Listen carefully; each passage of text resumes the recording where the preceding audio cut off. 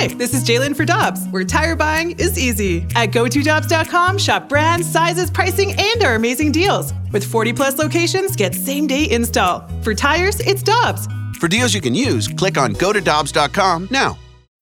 When you need mealtime inspiration, it's worth shopping Kroger, where you'll find over 30,000 mouth-watering choices that excite your inner foodie. And no matter what tasty choice you make, you'll enjoy our everyday low prices, plus extra ways to save, like digital coupons worth over $600 each week. You can also save up to $1 off per gallon at the pump with fuel points. More savings and more inspiring flavors make shopping Kroger worth it every time. Kroger, fresh for everyone. Fuel restrictions apply.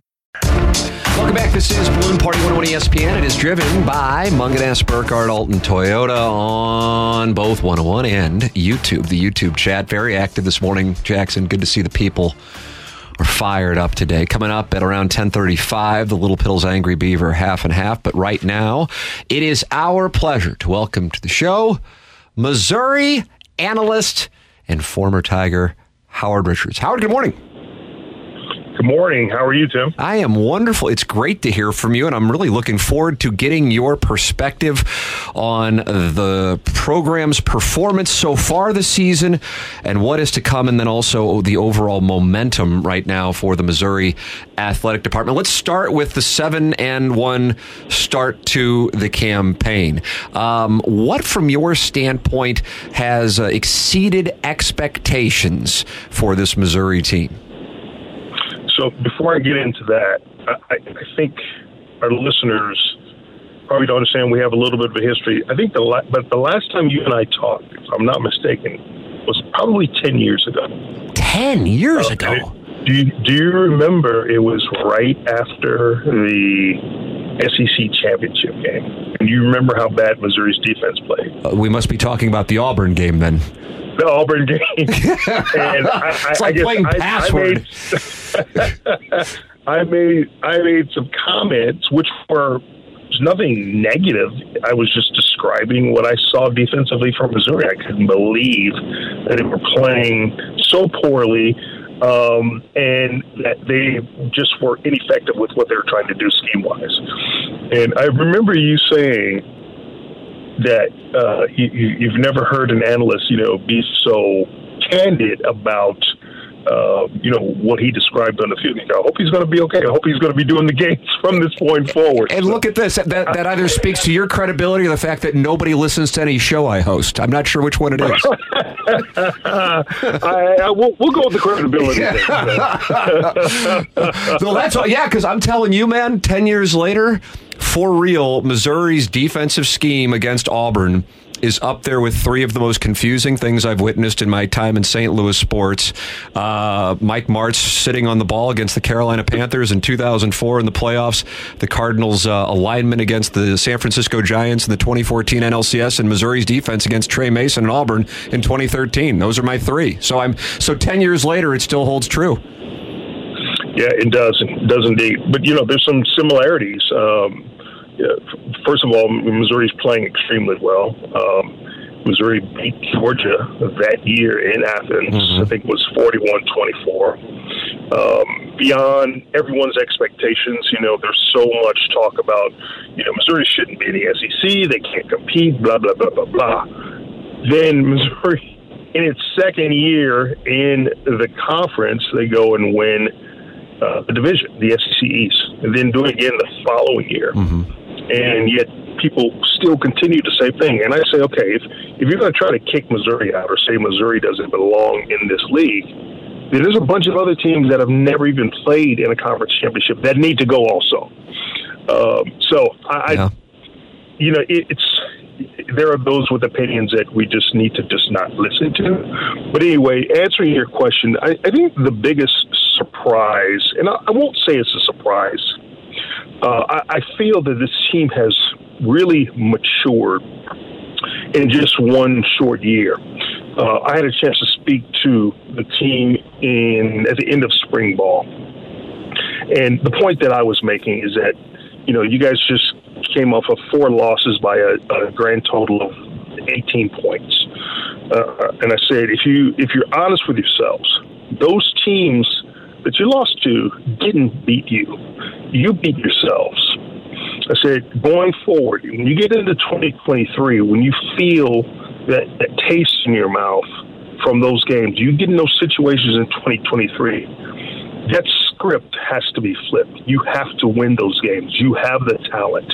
You have the ability. You now have to play with more confidence and belief in yourselves.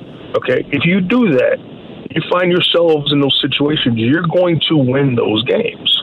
It's a mental focus. You have a 3-month window where you've got to make it happen. Blocking out distractions, because when you blink, your college career is going to be over. When you look back, you want to make sure that what you did counted and that you laid it on the line. And when you walk away with your head up, you say, I did the best I could. And, oh, by the way, I got something to show for it. So in addition to that, I feel the two things. I think Eli Drinkwitz has and is continuing to mature as a head coach. And I feel his decision to hire Kirby Moore was big because it helped the offense evolve. You know, Eli Drinkwitz, known as an offensive mind, and I won't say that what he was doing, you know, was stale or stagnant, but often you need to have a different set of eyes from afar to and, you know, tweak it. And I think that's what Kirby Moore has done. He's brought, you know, his expertise and the things that he's learned from playing in prolific offenses. And I think we're seeing the results of that. It is a distinct different offensively. I mean, if you would have had this offense with that defense last year, I would imagine those 4 losses you were talking to the team about would probably have been flipped. The great news is the defense, which looked like it was struggling through the middle portion of the schedule, certainly wasn't the case against South Dakota or Middle Tennessee, but the middle portion of the schedule through the LSU game looks like ever since that first quarter against Kentucky and carrying through against South Carolina, it has righted the ship to pair with the Missouri offense. In other words, at this moment, Howard, it looks like Missouri can beat you in a variety of ways, and that is usually what the case is for great college football teams. What are your thoughts on that? No, you said it perfectly. And Missouri's future, when I say future, meaning the future schedule, the remaining 4 games on the schedule, will be determined by what Missouri does, not necessarily by what other teams do. And I firmly believe that. If this team plays free on defense, if they stay disciplined, they really do have the talent to go toe-to-toe with everyone they play. And that's not just me saying that. That's other people around the league that have seen Missouri this year. Matt Stinchcomb, SEC analyst, you know, former player for Georgia, College Football Hall of Fame, played in the NFL. We were talking pregame last week, and I looked at him, he looked at me, he goes, man, because Mizzou is humming. And, you know, when you hear that, you know, it says a lot. They were thoroughly impressed. Robert Griffin Jr. III had our game, the prior home game. He said the same thing. He goes, this team can go as far as it wants to. So, again, there are other people that know the sport, that see the game all the time, that feel the same way. It's up to Missouri to determine how well it's going to do by the end of the season. I'm curious on your historical perspective on this. I was looking it up. I am having a tough time finding a game in relatively speaking recent history, so let's just say since 2000, where Missouri has a true road game in November. So taking the Arrowhead game against Kansas out of the equation, since it was a neutral site, where this much was on the line for both Missouri and the team hosting Missouri as what you have on November 4th. Missouri can be mathematically eliminated from the SEC East, but if they win, they control their own destiny the rest of the way to win the SEC East and play for the SEC championship in Alabama. I don't think we have had a game like that for the Missouri Tigers in a long time. There's that much on the line on November 4th in Athens.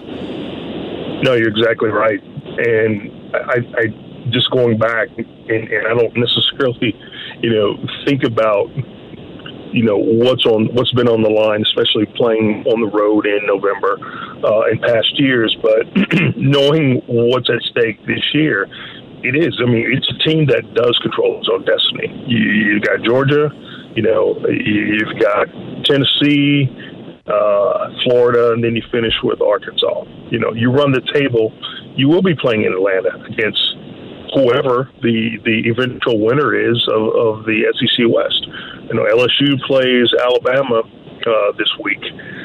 That could be an interesting matchup. You could see Missouri and LSU again in the championship. Yep. Anything's possible, and I'm sure Missouri would love to have a few plays back in that LSU game. I think they do.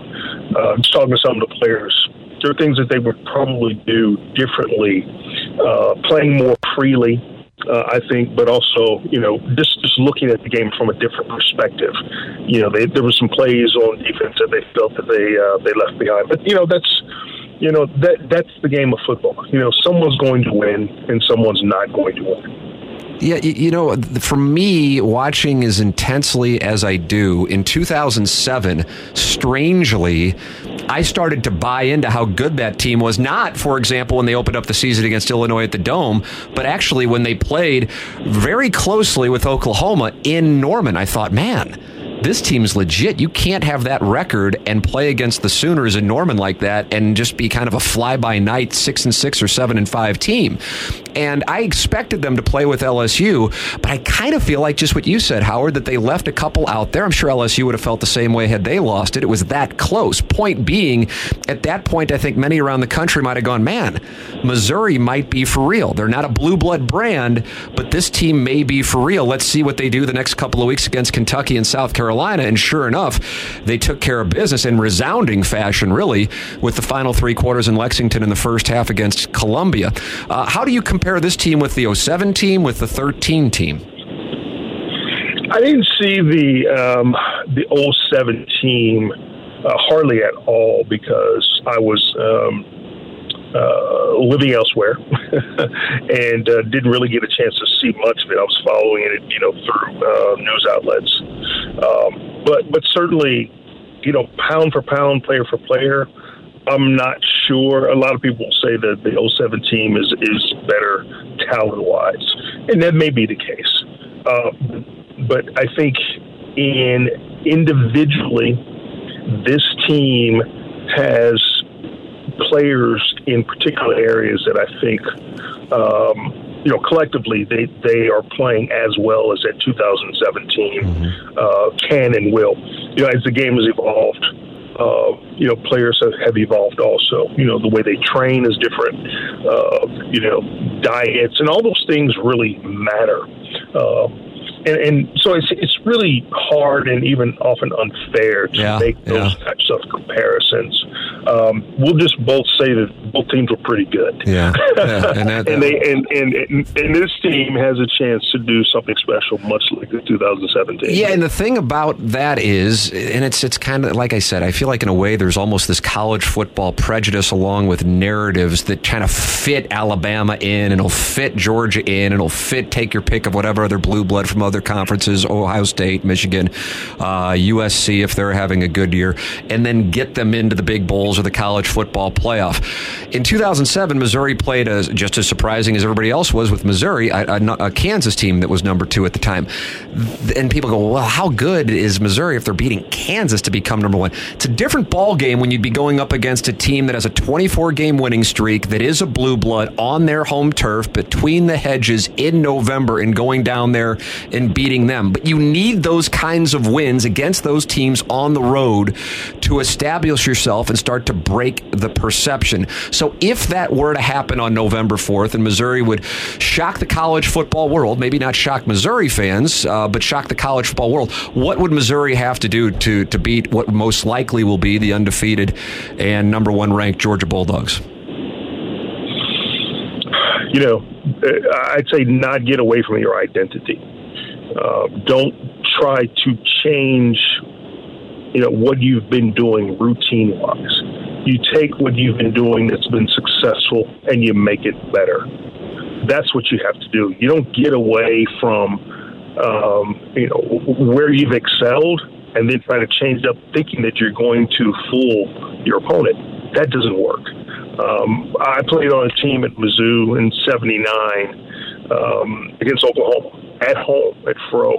And defensively, much like what Missouri did in the SEC championship game in 2013, they tried to change what they normally did as far as game plan to thinking that they were going to outsmart Oklahoma in 79 and Auburn in 2013. Well, if you're thinking on a football field, you've already been defeated. It's about reaction. You react to what you see on a regular basis. You've studied these things. There's not a whole lot of difference between, one player or the next. Some just do things a little bit better, and they do it more consistently. Those are the tendencies that you're looking for and how to attack them.